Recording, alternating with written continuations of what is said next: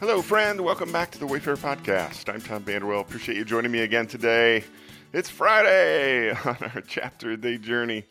We are in Revelation chapter 16, and it was verse 1 that kind of summed things up. It says, "Then I heard a loud voice from the temple saying to the seven angels, 'Go, pour out the seven bowls of God's wrath on the earth.'"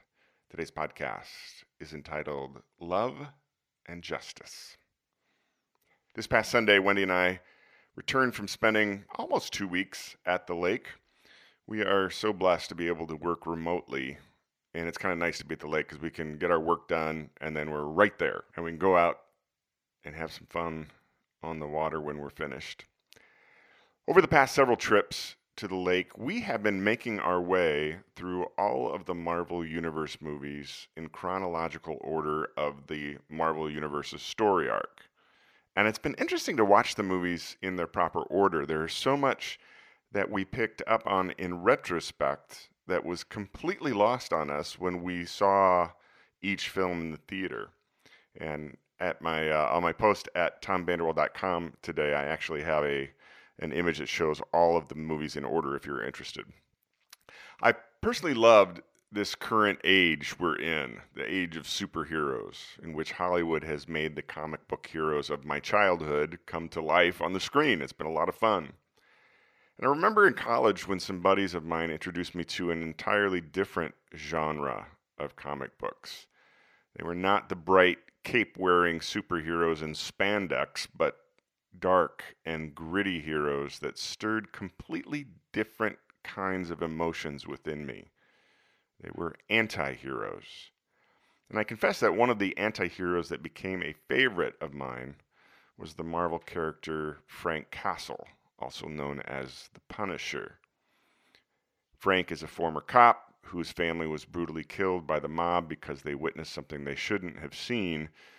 And Frank becomes a vigilante, the Punisher, bent on revenge.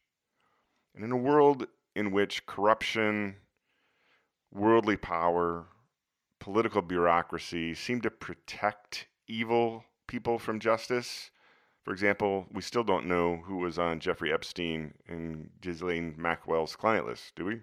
Yeah. So there's something in this fallen world, in the Punisher's story, that appealed to a very base desire for justice within me. And I've asked myself many times what it is about the Punisher that resonates so deeply within me. Some would call the character Frank Castle an avenging angel. And that metaphor, avenging angel, comes from the great story, of course. In particular, it comes from today's chapter, which is why it brought the Punisher to mind. 7 final plagues, bowls of God's wrath, are poured out on the earth, on the unholy trinity of the dragon, that is Satan, and the beast from the sea, which is the Antichrist, and the beast from the earth, which is the anti-Holy Spirit. Pours out wrath on their unrepentant followers, including the kings of the earth who continue to curse God through this period of judgment. The bowls of wrath, once again, parallel Moses' plagues on Egypt. The followers of the unholy trinity break out in festering sores. Seas and rivers turn to blood. Demonic frogs are unleashed. Darkness descends, and 100-pound hailstones fall from the sky. And in the middle of these plagues, John records this, quote, "Then I heard the angel in charge of the waters say, 'You are just in these judgments, O Holy One, you who are and who were. For they have shed the blood of your holy people and your prophets, and you have given them blood to drink, as they deserve.'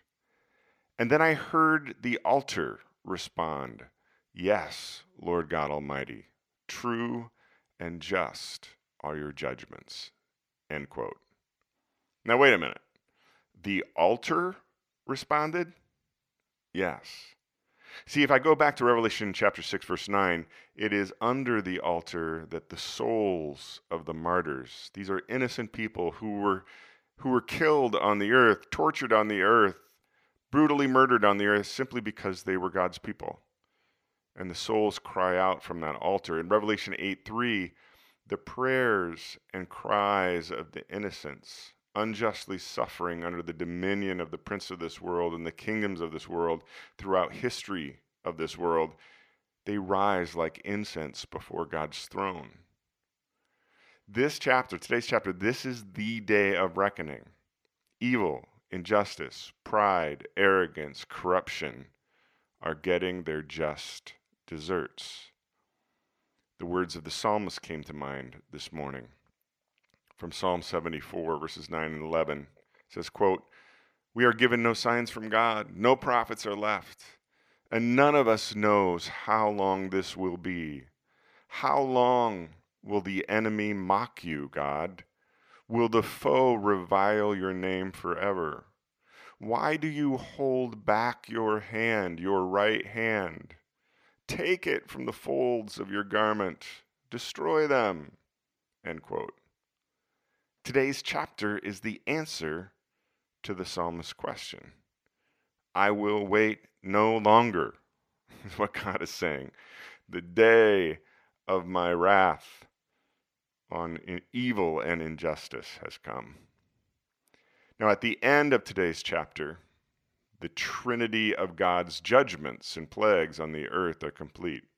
See, 3 is one of God's numbers, the number of the Trinity, and 7 is the number of completeness in the great story. So 3 sets of 7 metaphorically complete God's judgment on the earth. So in the quiet this morning, I'm reminded that the great story is a story of good versus evil. On this earthly journey, I have encountered both good and evil. In the news and in my social media feed, I see both good and evil. The great story reveals God who is good, which means God is both loving and just. The final chapters of the great story tell of evil being finally and justly dealt with once and for all. And I confess, this appeals to that same part of my soul that identifies with Frank Castle's story in The Punisher.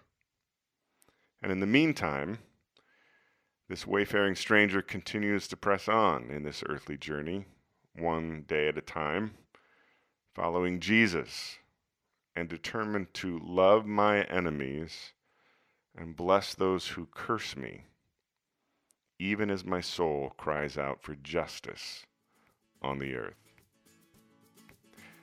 I hope you have a great weekend, my friend. Wendy and I are off to be part of a friend's wedding. Hope you have a good one. We'll be back here on Monday.